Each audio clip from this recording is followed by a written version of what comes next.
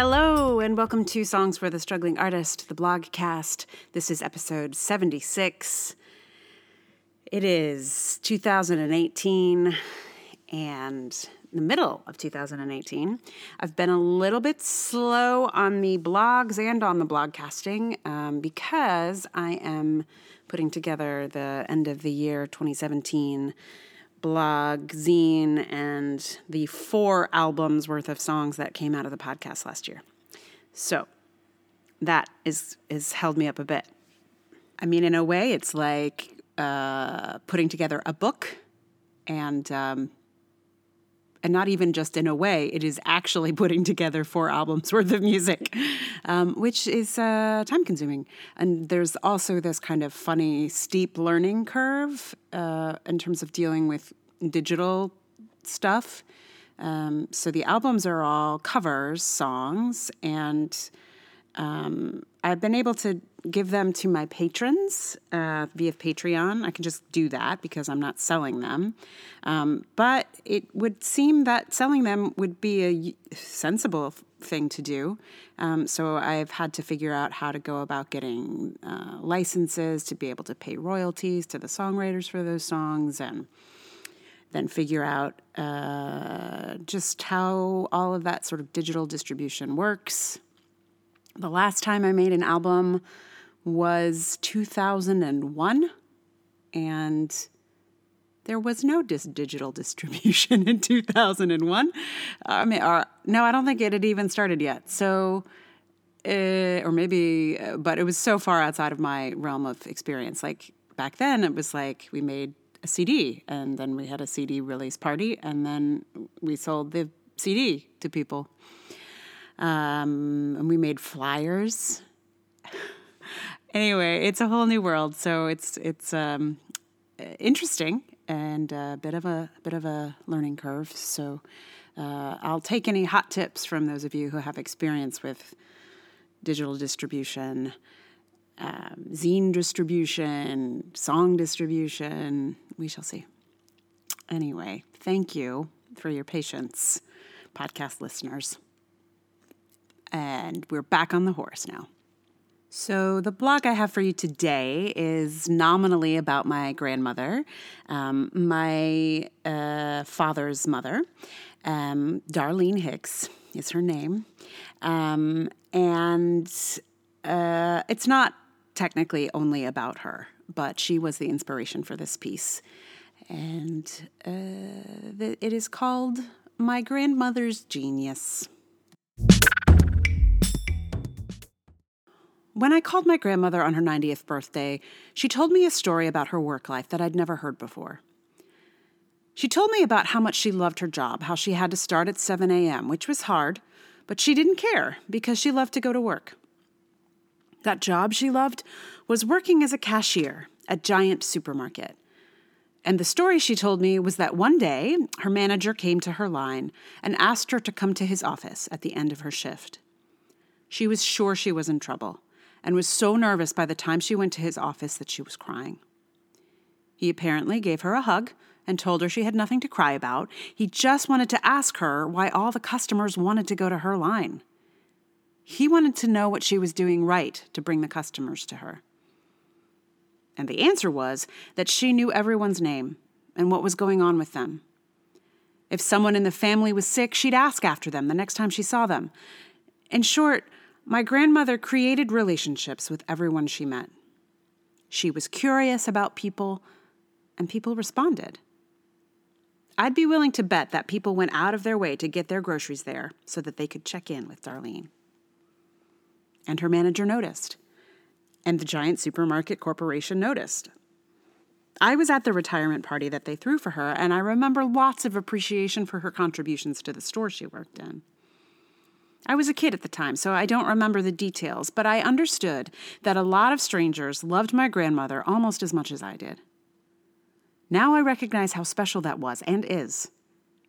It is a kind of genius. Now I understand that probably my grandmother is a bit of an anomaly. She is warm and friendly and quick to laugh, and she made people feel at ease, even in the fluorescent lighting of an impersonal supermarket. The company did right to honor her. But I also think the company missed an opportunity to grow. I mean, I read a lot of social psychology, and I have read so many stories about anomalous behavior that was then analyzed and developed to become a wildly successful large-scale adaptation. I've heard so many stories about how one remarkable person's behavior changed the whole culture of an organization. From where I sit now, I think as soon as the organization saw how successful my grandmother was, they should have started watching carefully. They should have asked her to teach her peers how to tap into their own social genius. They should have sent every cashier in the country through her line. I mean, can you imagine if every time you went to the supermarket, the cashier, in addition to ringing up your groceries, also asked after your family, made you laugh, brightened your day somehow? You'd skip those automated cashier machines. Item not recognized, and go see your favorite cashier. I feel like a lot of companies have understood the wrong part of what people like my grandmother brought to the table. They saw her smile, so they think it's about the smiling. She maybe told her customers to have a nice day, so the suits think it's about telling people to have a nice day. In my local supermarkets, I see the instructions to cashiers taped on their registers that say, "Smile at the customer. Tell them to have a nice day." This categorically does not work. Anyone who is being compelled to smile is not likely to do it. In fact, I don't think I've ever seen a cashier smile when there was one of those notes taped to their register. But ask my grandmother why she loved a job that many people, including me, would find tedious, and she says it was because she was curious about people. She genuinely wanted to know the people who came through her line. You can't mandate curiosity. You can't mandate warmth. You can't mandate connection. But my years in arts education have taught me that you can teach it. You just have to value it enough to take the time to cultivate it.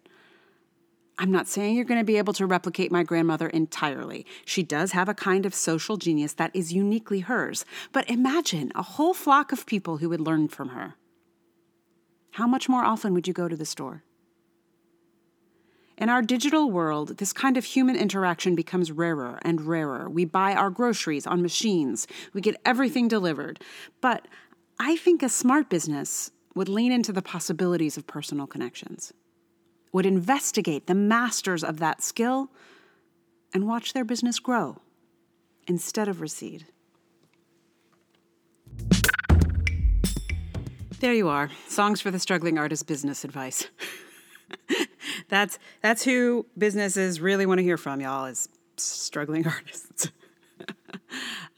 Anyway, so normally here is where I recommend a podcast to you, but today I'm actually going to recommend a book instead, because I mentioned social psychology and the sort of business social psychology stuff. If that's something that's interesting to you, I would check out the Heath Brothers.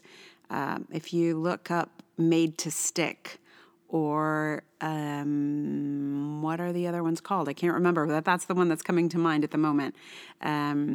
They generally sort of pull out stories that live in this kind of department. So if that's something that's interesting, look for Chip and someone else, Heath, the Heath Brothers. I think they're not listed as the Heath Brothers on their cover, but I think the Heath Brothers will get you there. So look for that if that's interesting to you. And for this song today, it's kind of, this is another sweet story that's connected to my grandmother here. So, I was trying to figure out what song to put here at the end, and for a minute, I was like, well, my grandmother grew up in Winchester, Virginia, and she had some funny stories about Patsy Cline. So I was like, oh, maybe I'll do some Patsy Cline because I already know a bunch of Patsy Cline songs. And then I was like, well, yeah, I'm not sure she was really a fan of Patsy Cline, though. So I asked my dad and my uncle if they could tell me some of her favorite songs. And it was interestingly challenging to come up with a specific song.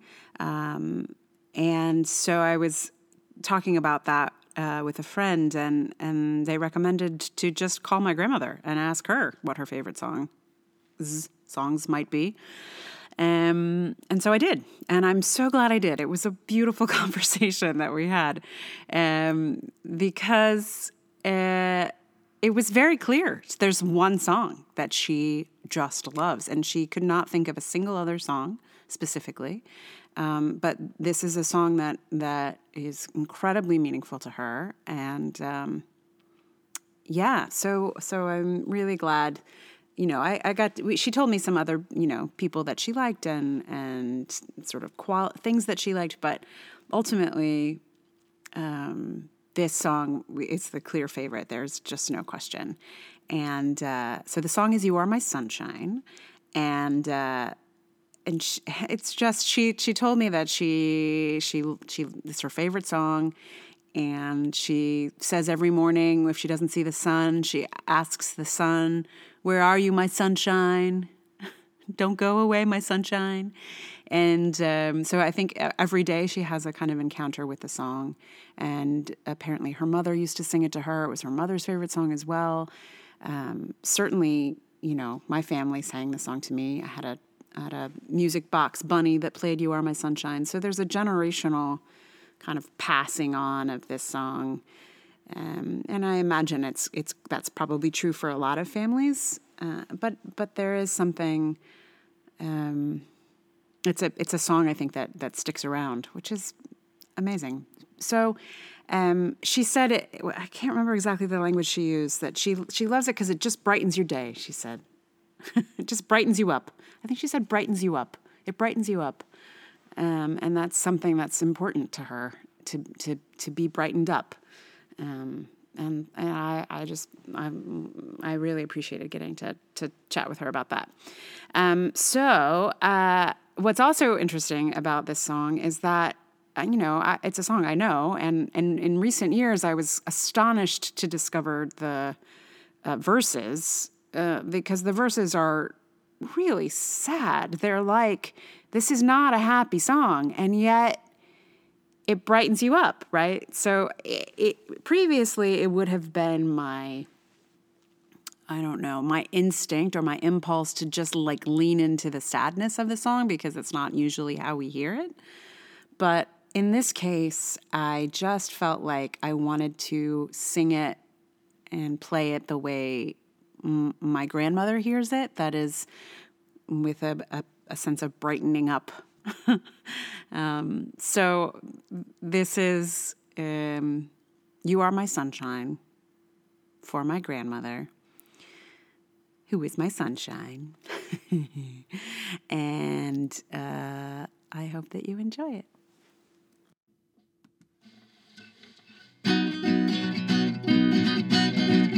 You are my sunshine, my only sunshine. You make me happy when skies are gray.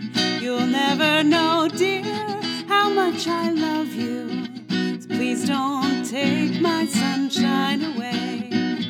The other night, dear, while I lay sleeping, I dreamed I held you in my arms. When I awoke, dear, I was mistaken, so I hung my head down and cried. You are my sunshine, my only sunshine. You make me happy when skies are gray. You'll never know, dear, how much I love you, so please don't take my sunshine away. I'll always love you and make you happy if you will only say the same. But if you leave me and love another, well, you'll regret it all someday.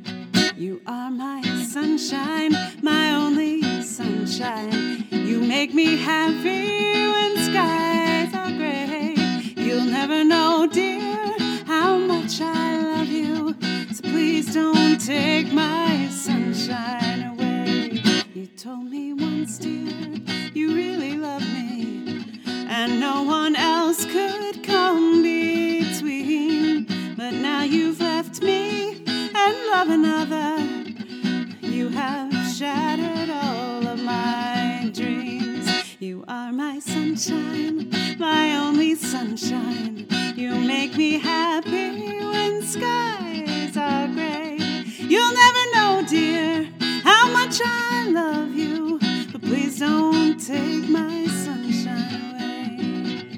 please don't